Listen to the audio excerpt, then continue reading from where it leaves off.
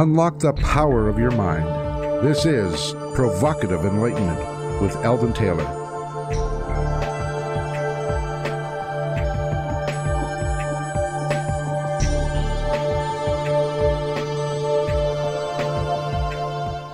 Welcome and thank you for joining us today. The next hour is devoted to learning something more, not just about the world of shoes and ships and sealing wax, but about how, what, and why we believe as we do. A time for the open-minded and a time for those willing to question what they think they know or what they may believe, those willing to be uncertain for an hour. I'm Eldon Taylor, and this is Provocative Enlightenment. Now, my partner Ravinder is here in the studio with me, so Ravinder, say hello to everyone, share your special insight of the day, and tell everyone how they can learn more about our show. Well, hello, everyone. Thanks for joining us. My special insight for the day is probably that I'm perpetually uncertain these days. That's, I think when you're uncertain, you have the chance to hear information afresh, and then you can learn something new. So that's what I try to do. If you would like to, if you have any questions or anything that you would like on the air, we do have a Provocative Enlightenment radio page on Facebook. So if you come on there, you can, put any questions that you have. And also if there's any information that gets shared online, any special links or anything like that, I'll make sure to post it there. So even after the show, you can go take a look and see, for any pertinent information like that. So do come join us. All right. In this week's Spotlight, I wish to discuss the nature of indoctrination. Webster defines indoctrination this way: the process of teaching a person or group to accept a set of beliefs uncritically. Now, when I say indoctrination, most people will think of matters religious or political, but I want to extend the conversation to all of those issues that we have culturally inherited. Because of today's guest, let's think, for example, about your attitude toward animals. Our culture favors some animals over others. For example, dogs, cats, and horses typically escape a turn at the dinner table as the main course, while pigs, cattle, sheep, and goats fail to enjoy the same non-susceptibility. Ask yourself why. What makes these animals so different? While our culture has its favorites, other cultures favor different animals. The cow is often worshipped in India. The horse is a dinner treat in much of Europe. Dogs are a main course in China, etc. So the real question is something more specific. What makes an animal special in one culture and dinner in another? In other words, are we somehow willfully blind about the animals we choose to favor and those we choose to abuse? There are farming methods in killing markets in foreign lands that most Americans find reprehensible. Wet markets in China are just one such example. That said, when you actually see how animals are slaughtered in the States, it's hard to criticize the slaughtering in other countries. When we go to the supermarket, we buy packaged meat. It has typically been color enriched, so it's more inviting. We pick it up in a dry cellophane package, and never do we see labels on these packages showing pictures of the actual animal that died for our diet. Of course, if you were reminded of what you were killing to have dinner, you might hesitate about buying that cut of meat. When you suggest that vegetarianism and veganism are a healthy alternative to meat eating, any number of people will rush in to challenge you. And when you ask them for hard data to support their claims, invariably their answer is secondhand and poorly supported. When you offer the hard data from a number of different studies, they are deaf and fall back on the need for protein. Well, protein is available from a number of sources other than meat, but again, most are not aware of that fact. Indeed, here is evidence of just how indoctrinated we may have become. The American Beef Council argues that you're not a man if you don't eat beef. We grew up expecting hot dogs and hamburgers as treats at the park or the ball game. Many I have spoken to have asked simple questions that reveal this problem, such as, but then what do I barbecue on the 4th? In other words, our indoctrination regarding just this subject illustrates the extent to which we are influenced. Everything from our recreation to the view we hold of ourselves is shaped by that cultural indoctrination. I would suggest that you take a moment every day to examine your own practices and beliefs and discover just what it is that you know for yourself and separate that from what you have been indoctrinated to accept. Those are my thoughts. What are yours, Ravinder? Oh, this whole area is, really important to me, especially when it comes to enculturation. I've got lots of family and friends who are deeply, deeply religious. They don't eat meat, they don't eat eggs, they have lots of other rules that they follow. Yet they can laugh at me because I also refuse to eat dairy. But in the Indian culture, milk, a glass of hot milk at night to help you sleep. That's not just the Indian culture, that's everywhere, but it was just a big part of my growing up. You have dairy in this and cream and all of that. And it's like, how can you laugh at me? How can you put down my beliefs when I'm only that one tiny step further than you in the rules that you follow when it comes to animals and stuff? It astounds me, it astounds me that the depth of the enculturation that can go on that prevents them from thinking any further. It's not just animals. I chose animals today to illustrate the indoctrination because of our guest. Mm-hmm. And, of course, that is a passion of yours. But the indoctrination spreads across almost everything that we think. It does. We are just predisposed to accept certain things and reject certain other things. And inherent to that is our need to be right. And so we further exacerbate the problem, seeking what, behaviorists refer to as confirmation bias, that, oh, yeah, we are right. And that just deepens the indoctrination. All right, every week I read some of your letters as our way of involving you while paying respect to the very important role you play in making this show successful. Our last show featured Professor Jay Hall, and we discussed his ideas and book, Is a Young Earth Possible? Alan wrote, I didn't hear any hard evidence offered by Hall, and you asked him for it several times. He kept mentioning Aristotle. That's nonsense. Liz wrote, I believe both the Lord created everything and that evolution is more or less correct. Like you said, you can believe both. Moving on, Kyle wrote, hello, we have purchased some InnerTalk in the past and love it, listen to it daily. My wife and I own a chiropractic office and believe it might be nice to play some InnerTalk affirmation music over our speakers throughout the day. We spend 8+ hours a day here anyway, so we might as well be benefiting from what we're listening to.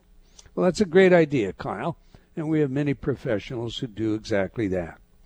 Leela wrote, thank you for your wonderful recordings you made available for us. I've been listening to Serenity, which has helped me a lot, helping my mind still and calm. Yeah, we can all use still and calm in this day and age. You take that for sure, Rev. Absolutely. All right, that's all the time we're going to take for letters today, but we do love your feedback, so please keep it coming. You can opine by sending me an email at Eldon, that's ELDON, at eldontaylor.com, or by joining me on Facebook at Dr. Eldon Taylor. We do sincerely appreciate your comments and suggestions. Now to today's show, Animalkind, remarkable discoveries about animals and revolutionary new ways to show them compassion, with Ingrid Newkirk. Now, Ingrid has been with us before, but for those of you unfamiliar with her, let me tell you a little about today's guest. Ingrid Newkirk is the founder and president of People for the Ethical Treatment of Animals, PETA, the largest animal rights organization in the world, with more than 6.5 million members and supporters worldwide. She is the author of more than a dozen books that have been translated into several languages, including her latest, Animalkind, the subject of today's show. She's been featured for her work on behalf of animals in the New Yorker, Time Magazine, People Magazine, Forbes, the Financial Times, and numerous other publications. And she's appeared on TV shows and podcasts all over the world, including Real Time with Bill Maher, the Rich Roll podcast, and Here's the Thing with Alex Baldwin. She is the subject of a BBC special and an HBO documentary, I Am an Animal. All right, on that, let's get her in here. Welcome back to Provocative Enlightenment, Ms. Ingrid Newkirk. Thank you, Eldon. Thanks very much for having me back. Oh, it's a pleasure. And I guess, you know that my wife and I are both vegans, and, well, I'm mostly vegan. Sometimes I cheat. I have to admit that. I mean, sometimes I have an egg. So I'm a bad boy, but she is strictly vegan. She won't eat a cupcake or a brownie out of a brownie mix. I mean, I love it. As you know, there are three things on this show, Ingrid, that we like to know. Who is the messenger? What is the message? And, of course, how do we use it? So to that end, when and why did you decide to spend your life championing animals? Oh, Eldon, who knows? I mean, some people are drawn to art or music or cleaning up rivers or being sportscasters. And I was just always, from childhood, drawn to animals. I grew up with a dog called Shawnee. He was there before I arrived, and he and I were like brother and sister, went everywhere together, both got car sick at the same time, much to my mother's chagrin. And we understood each other. If I was sad or he was sad, we knew. We just shared a lot of fun and games and sympathy with each other. So later on in life, I had a series of, I suppose, incidents that opened my eyes to how other animals were treated. I was a typical child rescuing baby birds who fell from the nest or that kind of thing, and I thought cruelty to animals was appalling. But back then, very few people connected the dots. Lavindra was talking about, religious reasons to be vegan or vegetarian. Our family was not deeply religious. There weren't any admonitions not to eat or wear animals. We thought we were kind to animals, but I hadn't until later on when I did. I hadn't seen behind the scenes of how animals get to the plate, how they become coats and shoes, or what happens to them in the laboratory or in the circus. And in a series of incidents, I did see all those things. And as you were talking about with indoctrination, I realized a lot of my thoughts about animals were based on just how I grew up and just what I had heard and what we were expected to do and not expected to do. And so I sat down in front of facts like a little child, as they say, and I thought, do I really think this? Wait a minute. And it changed my life, and I thought, well, if I grew up caring about animals and I thought I was the kind of person who was an animal lover, if you will, and I didn't know all these things or think about all these things, maybe I should form a group for other people just like me, and that's how it happened. It's a warming story. I relate to what you're talking about, but you become a very controversial person. And when we announced that you were going to be to the show, I received a number of questions. And so before we get to your book, I've got some tough ones for you, Ingrid, that are out there. I'd like to see them just dismissed. And at the same time, some of them are fair. Let's take this one, for example. Using animals for medical research, as you know, is extremely controversial. That said, COVID-19 right now has many experimenting with animals in hopes of developing a vaccine or an effective treatment protocol. Animal research has led to some breakthrough treatments, at least according to the Foundation of Biomedical Research, who claim that research in cows helped create the world's first vaccine, which in turn helped end smallpox. Now, studies with monkeys, dogs, and mice led to polio vaccine.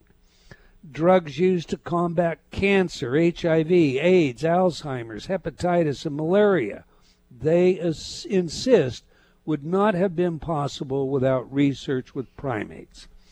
So anyone that goes to their page sees it right away. They're justifying animal research. Sure. Now, we all want a cure for COVID-19.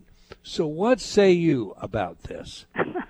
Well, first, that FBR, Foundation for Biomedical Research, is a trade group. And so people should know that. They're like the Cigarette Manufacturers Association. So they defend the people who make decapitators, stainless steel cages that animals are in for their whole life, basically only able to turn around in. And they fight any legislation, not animal rights legislation, but things from the Humane Society to have 2 more inches of space or to have a solid platform for an animal to sit on so they're not on wire slats their whole life. They fight it all. So that's who they are. And I think it's very worthwhile to, if you have the time, to examine their claims, because they can't hold up. They're rubbish. We have used billions of animals in every kind of experiment under the sun. And there is no question that I am sure in some cases we learned something that was useful. The problem is, as we've pointed out, and our scientists, we have 21 scientists on staff and about 110 other specialists in medical fields and research. As they point out, you know, what you did in the past is no justification for what you do now. We have technology. We have whole human DNA on the internet. We have organs, human organs, on a chip. I mean, technology is wonderful for research. We don't need the patter of little feet in the laboratory. And what has happened with COVID-19 has been a breakthrough, not to find a vaccine yet, but because we are able to use data, high-speed computers programmed with human data, not mice data or rhesus monkey data, but human data. As with HIV/AIDS, we can get to conclusions quicker that are relevant. And what you have seen in the press, perhaps, is that the government has said they will not do the old-fashioned way of testing on animals before they get to testing in vitro. They will skip the animal tests, which would have wasted 2, 4, 6 more years, because they know now, and they over and over again, it doesn't work. 95% of drugs that come on the market that are tested on animals cause side effects as serious as death, anaphylactic shock and death in the human animal. So now we have new testing methods, and that trade group is determined to prey upon people who grew up thinking, oh, well, you know, we've got to use animals because it's just a few of them, and they're used in life-saving research, and they're treated kindly. I've been in the labs. I've inspected the labs. There are videos galore on our site. It is not a few animals. They're used for every fool thing that you could imagine. Scared at the moment by the National Institutes of Health researchers with rubber spiders and rubber snakes to see how they react, to the tune of $13 million tax dollars. So look closely. They're all uncomfortable. They're all unnecessary. They're all in pain. And we have better, far, far better ways of testing medicines now than we've ever had before. The trade group should just disappear. Okay, so I've got a little bit of a question as a follow-up on that. If I'm understanding you correctly, you may have been suggesting that in the past, animal research was the right thing to do because we didn't have this technology. And I'm thinking very specifically about the NIH, which claims that without animal treatment, medical advances and treatments for everything. They list penicillin, tuberculosis, macular degeneration, asthma, meningitis, kidney transplants, breast cancer, insulin, etc. No. Would not have been possible without animal testing. That's listed on NIH's page on the internet. Oh, yeah, Eldon, no question. We've used animals. I mean, we have thrown away so much money. We're going to find some things if we use enough animals, but really what has happened is, even in the past, is when we've thought we've discovered something, we've tried it in human beings, often we find that doesn't work. When we have, for example, had major breakthroughs, the development of antibiotics, all those kinds of things have come from sanitation. They've come from studying human behavior. They've come from epidemiology.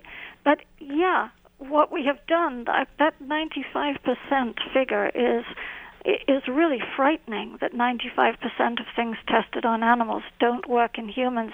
So say that says, okay, 5% do. You're squandering all these animal lives and all this money so that you can get that 5% when we have all these better ways of doing it. In the past, we didn't know them, probably. But NIH is in hot water with Congress. They're in hot water with almost everybody, especially scientists who work in vitro methods and other methods that are more promising and with more breakthroughs for human beings, because they do squander millions upon millions of our taxpayer dollars every year because it's an old boy network. They've always done things one way, and if they hadn't been stopped, they would still be trying out every COVID possibility with first rats, mice, hamsters, then moving on to beagles, then moving on eventually to fellow primates, monkeys, and so on. But the government has said, no, NIH, you can't do that. Just skip that. You're wasting time and money. Yeah, I've got a follow-up.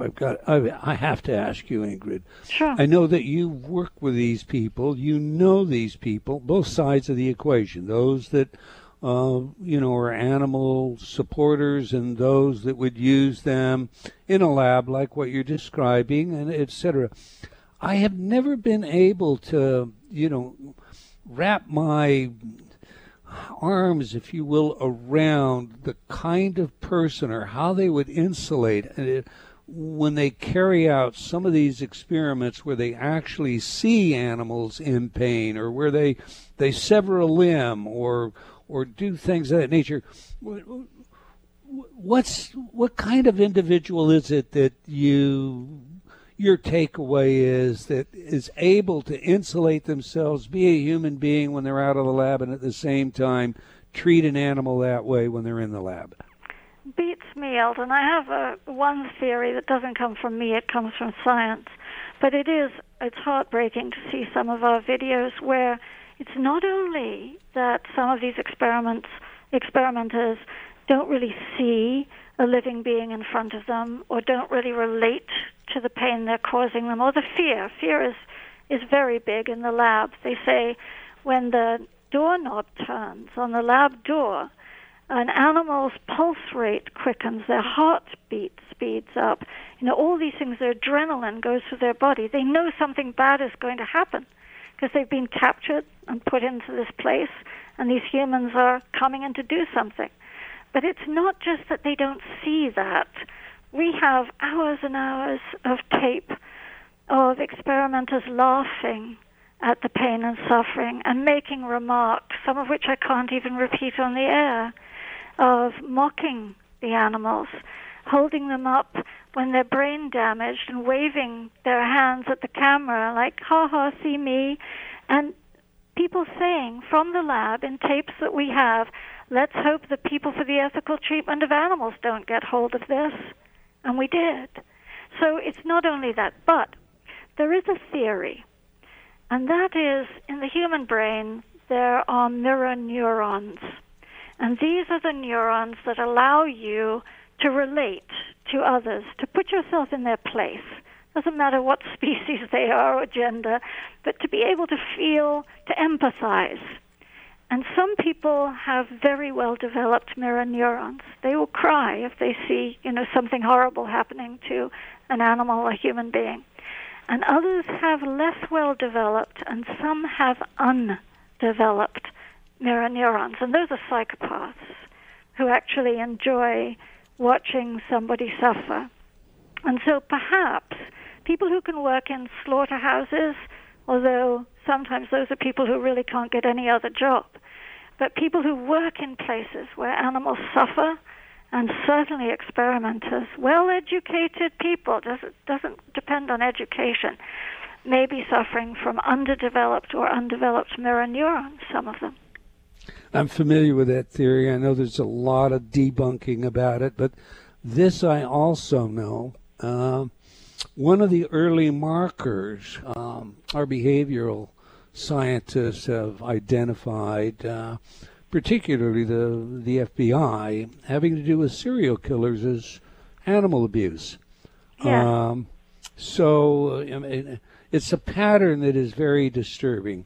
Ingrid, we have a break. When we come back, we'll dig into your book. We're speaking with Ingrid Newkirk about her working book, Animalkind. It is a great read. I thoroughly enjoyed the book.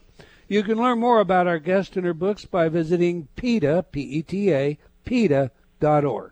Okay, do stay tuned. We'll be right back. You're listening to Provocative Enlightenment with Eldon Taylor.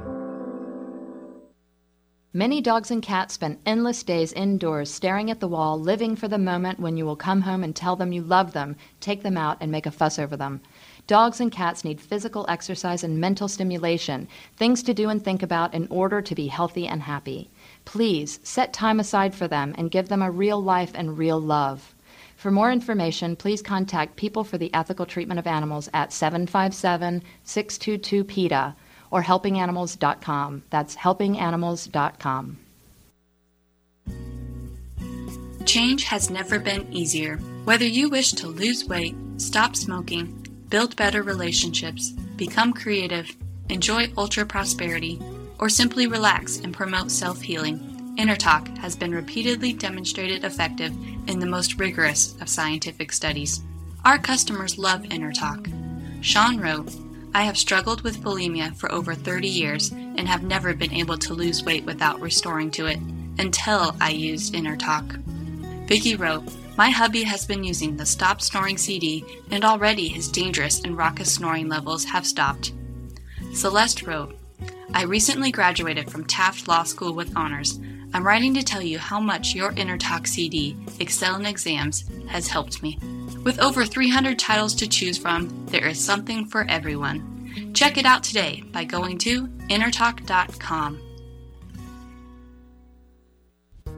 A silent battle has been raging for the territory of your mind. Like a virulent virus, the effects are spreading. In Gotcha, Eldon Taylor explores the 24/7 bombardment of information designed to manage your thinking. He demonstrates how new sound bites are championed into personal awareness, becoming memes of the culture. And this results in framing and reframing classical positions, causing adjustments to personal values and history itself. Your every decision process is being managed and manipulated.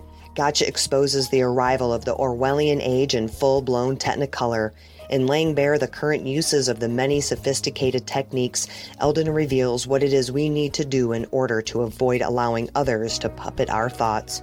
For details, go to eldontaylor.com/gotcha. The Great Courses cover a broad array of university-level disciplines. The lectures in each course are either 30 or 45 minutes long. By listening for less than an hour a day, you can finish even the longest course in just weeks. Browse our catalog or website at thegreatcourses.com and imagine how much you could learn if you spent just 30 minutes a day for the next year in the best college classrooms in the world. The lecturers are university professors carefully selected by the Great Courses and its customers for intellectual distinction and teaching excellence. Hi, this is Bill Maher. I can find humor in almost anything, but one thing I never laugh about is cruelty to animals. If you don't get the joke either, write People for the Ethical Treatment of Animals, 501 Front Street, Norfolk, Virginia, 23510. New scientific research has repeatedly demonstrated that the power of your mind can do wonderful things if you believe in yourself. Indeed, it can literally change the brain, increasing cognitive abilities, rewiring connections, and even adding gray matter. And all you have to do is invest a little time in tuning your mind. The perfect toolkit for just that is the patented and proven effective Inner Talk technology. Inner Talk changes the way you talk to yourself, and that changes everything. For when you truly believe in yourself and your own abilities, magic happens. Inner Talk has over 300 programs to choose from, ranging from health and wellness to prosperity and success, from accelerated learning to relationships, from habits and addictions to spirituality. Remove the doubt and fear now. Go to innertalk.com today. Hi, I'm Peter Singer. Many people would like to help those in great need in developing countries, but they don't really know whether a donation will do good. They wonder if the money will get to the people who need it. Now you can find the best organizations by going to www.thelifeyoucansave.org and clicking on Where to Donate. The Life You Can Save doesn't take any money from the organizations it recommends. It's simply trying to do the best it can. Thank you.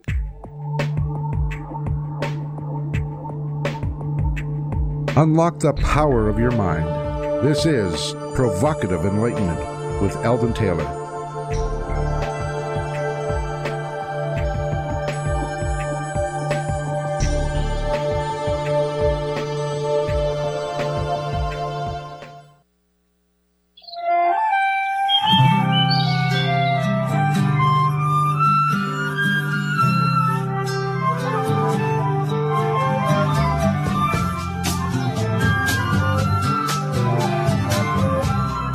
Up in the morning, it's on the Thames, and little white clouds like a gambling lambs. And I am breathless over you, and the red-breasted robin beats his wings as a throat that trembles when he sings. For he is helpless before you, and the happy hood bluebells bow and bend their heads all down, happy by the early morning dew, at the whispering stream, at the bubbling brook, the fishes leap up to take a look, for they are breathless over you. Still your hands, still your heart. Welcome back. If you just joined us, we're chatting with Ingrid Newkirk about her working book, Animalkind.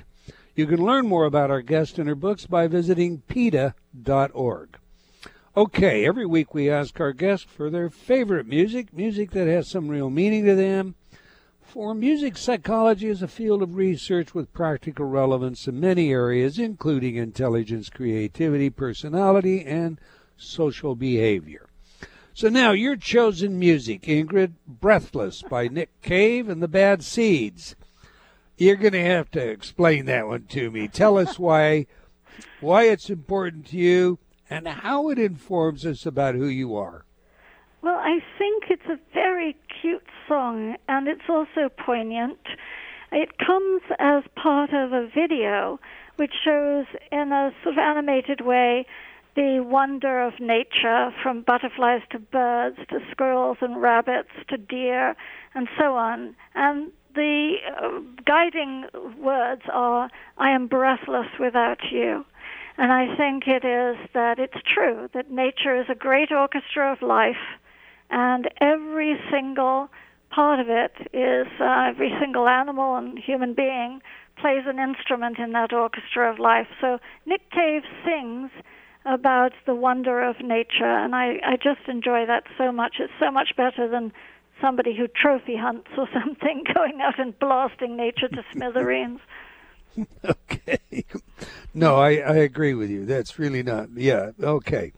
I'm not laughing at what you said. I'm laughing with you. All right. Anyway, Yeah. You're on record comparing factory farming to the Holocaust and SeaWorld to slavery. Indeed, you launched a legal case naming 5 orcas as plaintiffs and sued SeaWorld for enslavement. Flesh that story out for us. Let us know what happened, would you? Sure, absolutely.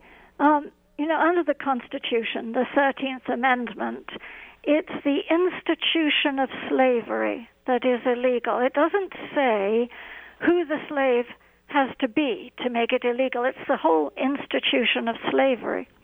So our lawyers thought, why don't we talk about these wonderful, intelligent, social, living beings who are held captive, have been taken from the great oceans, from their families and their pods and their lives, and plonked down in these small cement, basically cells, these pools, at places like SeaWorld and other marine amusement parks.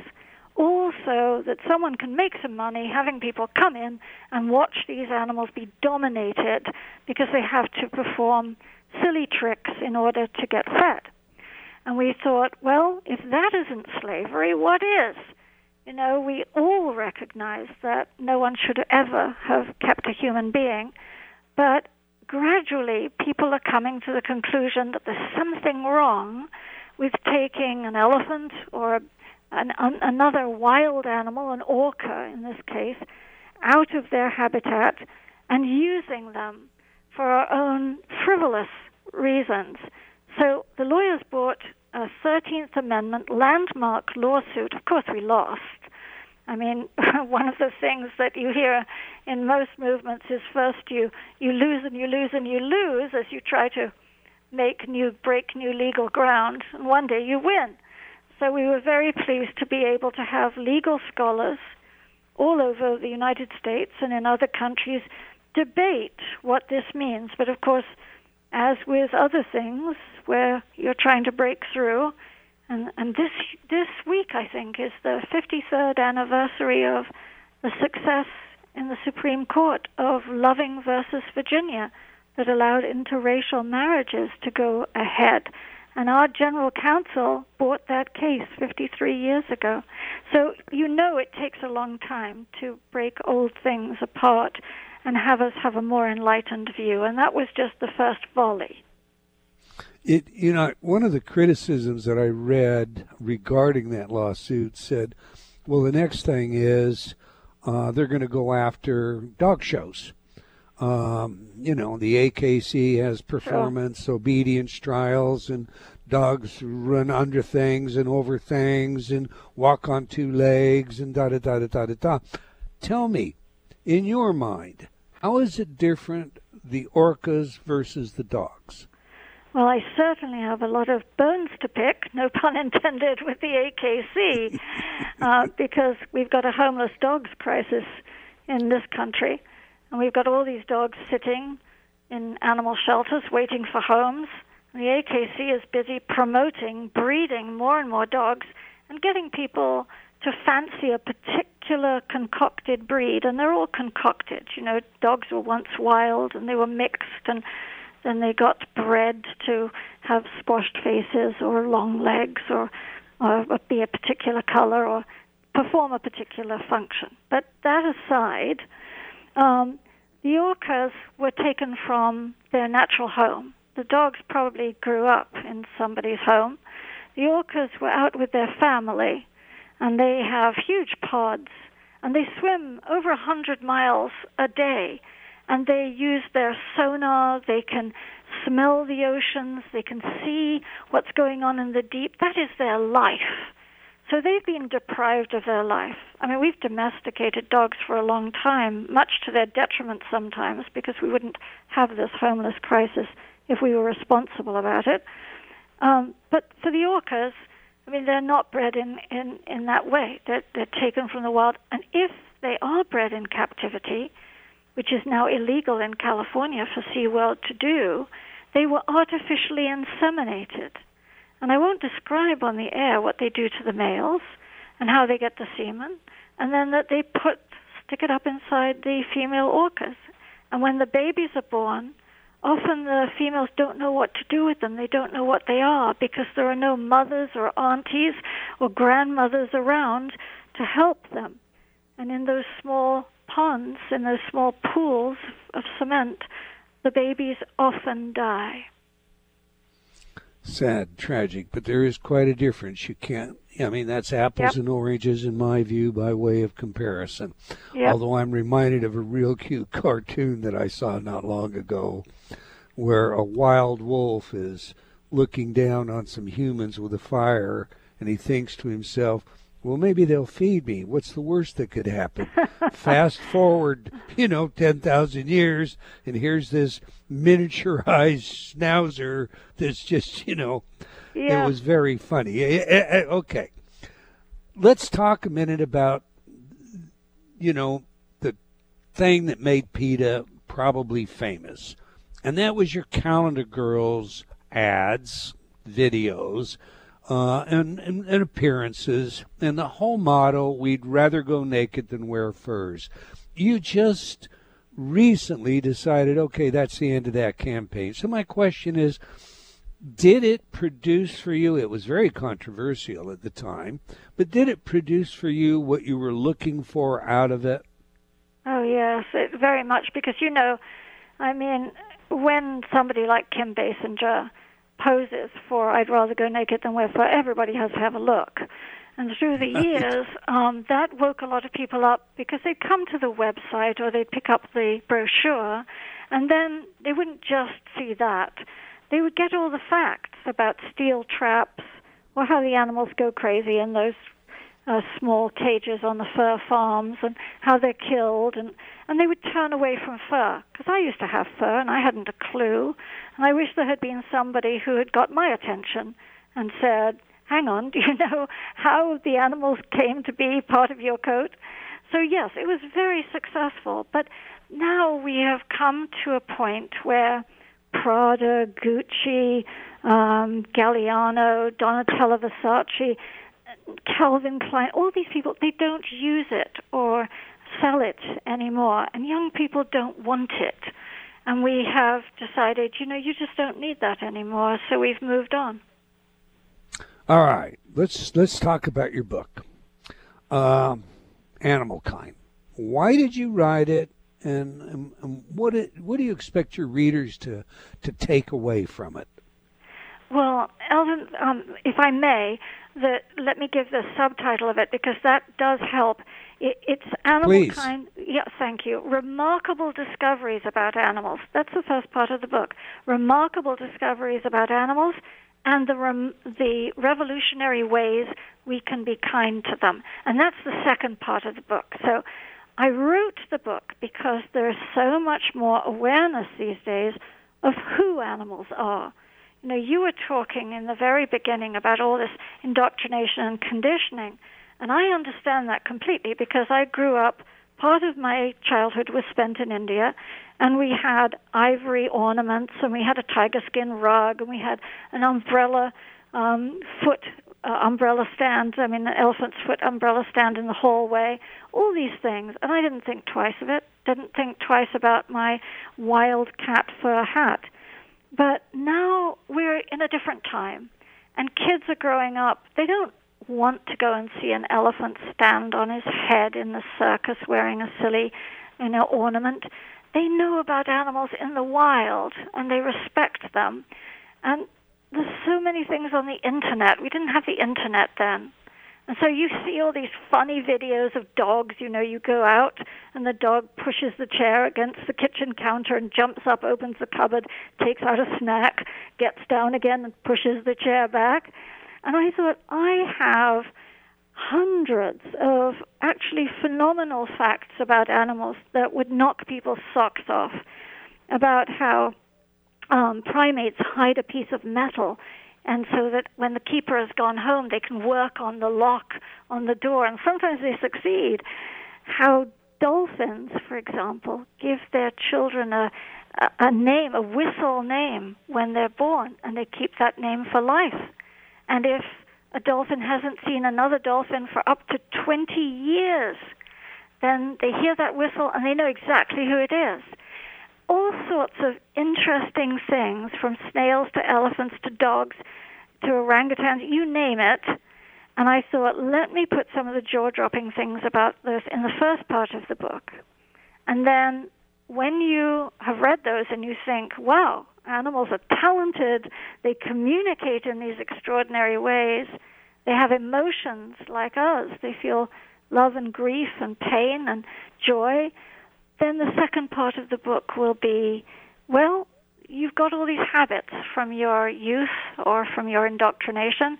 Maybe there are ones that you would like to change now because they involve, maybe inadvertently you didn't know, they involve harming and killing animals. So let's see what's available to us in this day and age, and you can make kind choices. All right. One of the things I enjoyed most about your book was the comparison to how much alike animals are to humans. Share a story or two, flesh that out for our audience, would you? Well, yeah. I mean, one of the little things I can offer right off is during the fires in California, those massive fires, and we were all glued to TV watching them. Same in Australia. But in California, they were loading horses onto trailers in the road, because beside the road was a massive horse farm, and behind the horse farm the flames were coming. You could see them going right up into the sky, bright flames, and then smoke shrouded the whole horse farm, and then there was the fence, the road, and the trailers loading the horses. This stallion was about to get on the trailer, and you could see his ears suddenly went up. He heard something nobody else had caught on to, and he broke away. And much to everybody's worry, he ran straight back to the farm, went down the fence line, found the lane in the smoke, and disappeared back into the farm. And everybody was thinking, no, no, no, no, no. Well, he heard a mare whinny, and he then reappeared. He had found the mare and her foal, and he led them back through the lane, through the gate, back onto the road to have them loaded on the trailer. And I thought, if this is California, it could be Hollywood. If that was The Rock or some other movie star fella, everybody would be applauding and carrying, but it's a horse. But that horse did a heroic thing, and he risked his own life, and he went back and he found them, and he brought them to safety. So altruism is how many animals are like us. Even a bat, if they've got a sick neighbor bat, that bat will go out and get food and come back and feed their friend. So there's a lot of that, but also they're so like us, or even better sometimes than us, when it comes to fidelity, protectiveness, love, because human beings have about, maybe more now, a 45% divorce rate. And yet a goose or a swan or a pigeon, a little pigeon, will find their love, and what I say is they marry their high school sweetheart, and they're still with them at the end of their lives. And if a goose is shot, the partner may come down to the earth with them and sit beside them, even at great risk to themselves. And pigeon parents, you could learn so much from them, because they take turns looking after the baby, and they make milk, each of them, the male and the female. Each pigeon makes milk in their crop and takes turns feeding their baby. So if you see a pigeon with their beak down another pigeon's beak, could be that they're kissing, because they're very sensuous. They do love each other and protect each other, or it could be they're feeding their child. So there are countless examples of love, protection, looking after their children, their babies. A fish will open her mouth and let the babies swim in and close her mouth so that they're not seen if a predator goes by. I've got stories about sheep who can recognize faces from photographs of other sheep or of human beings, and they panic. We talked earlier about how animals in laboratories will get very scared if the doorknob turns. Well, if you have sheep in an experiment in a room by themselves, just one sheep, it's shown if you tack a photograph of another sheep on the wall, their heart rate goes down, they calm down. So they're just like us. They need comforting, you know? Yeah, I do. You work with animals, I understand that, but you also love nature. And when you look into nature, well, there's a tradition, I'm digressing, there's a tradition in India that's known as ahimsa, respect for all life. Indeed, there are Hinayana Buddhists won't eat after dark, afraid they'll swallow an insect. So, but when you look into nature, you see that ants bury their young, or bury their dead, I should say. Mm-hmm. How far do you think we should go with compassion for life, all life? I think we should go as far as we can bring ourselves to go. And the thing is, to get started, somebody may say, oh, well, such as I'm not sure insects feel, or I'm not sure this. But you do know that a cow feels, a chicken feels, a turkey feels, a duck feels. You know those things, dogs, cats, horses. You know birds feel. All these things that you know, then don't hurt them if you don't have to. Find the compassionate choice of something else you can do to entertain yourself, to test a chemical, to eat, to put on your back, whatever it is. So I believe the big challenge is, come on, let's get started. Let's explore this. Who knows where it will go? I'm not afraid of a slippery slope. I think that slippery slope in social justice issues is a great thing. Keep going. You never know where you'll end up, but start. And so for me, it's the beginning. Recognize that you're not alone in being smart. Other animals have intelligence. Animals don't even have GPS or a map or anyone to ask, yet they can circumnavigate the whole globe. They can fly, birds can fly 5,000 miles without any devices whatsoever and land on the same nest, on the same roof, on the same house, in the same village every single year, because they read the Earth's magnetic field. They can detect low-frequency radio waves.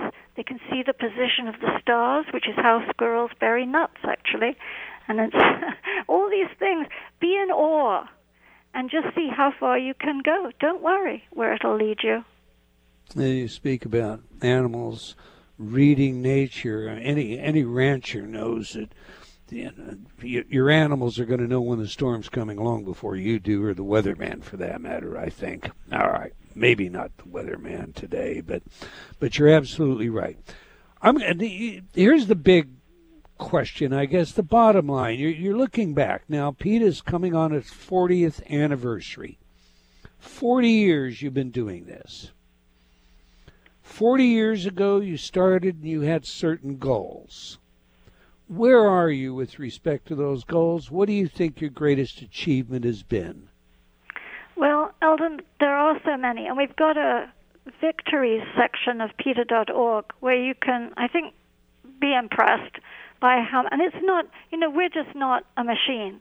We're a collection of a lot of people who care, and it's because of them writing and calling and emailing and telling companies what they want and what they will buy and won't buy, that things have changed.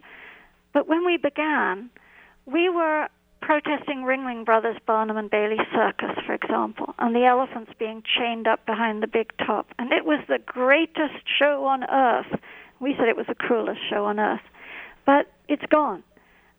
There are laws now in so many states that ban the bullhook, that fireplace-like poker thing that they jab the elephants behind the knees and behind the ears with to make them behave. It's all going. There are almost no shows anymore that use elephants.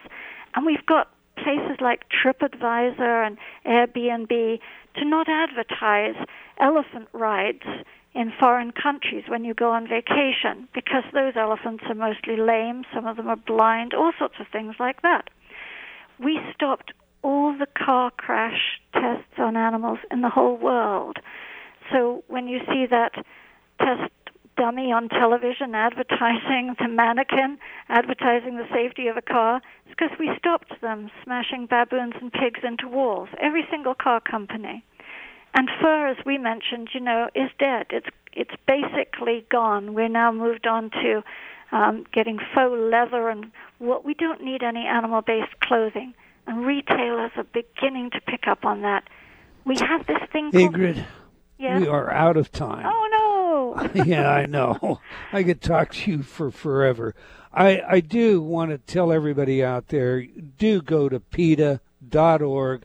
Take a look at what this organization has been able to manage in their 40 years. And you have my personal gratitude, Ingrid, and at the same time, my respect. I thank you for your book and for your work and for your willingness to share with us today.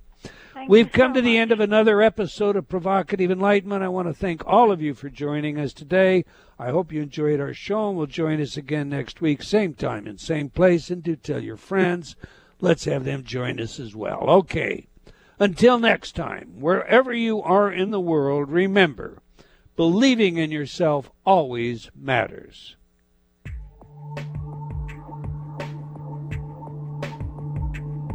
Provocative Enlightenment has been brought to you by Progressive Awareness Research and other sponsors. Provocative Enlightenment is a syndicated show and appears on other networks. For a schedule of show times, visit provocativeenlightenment.com.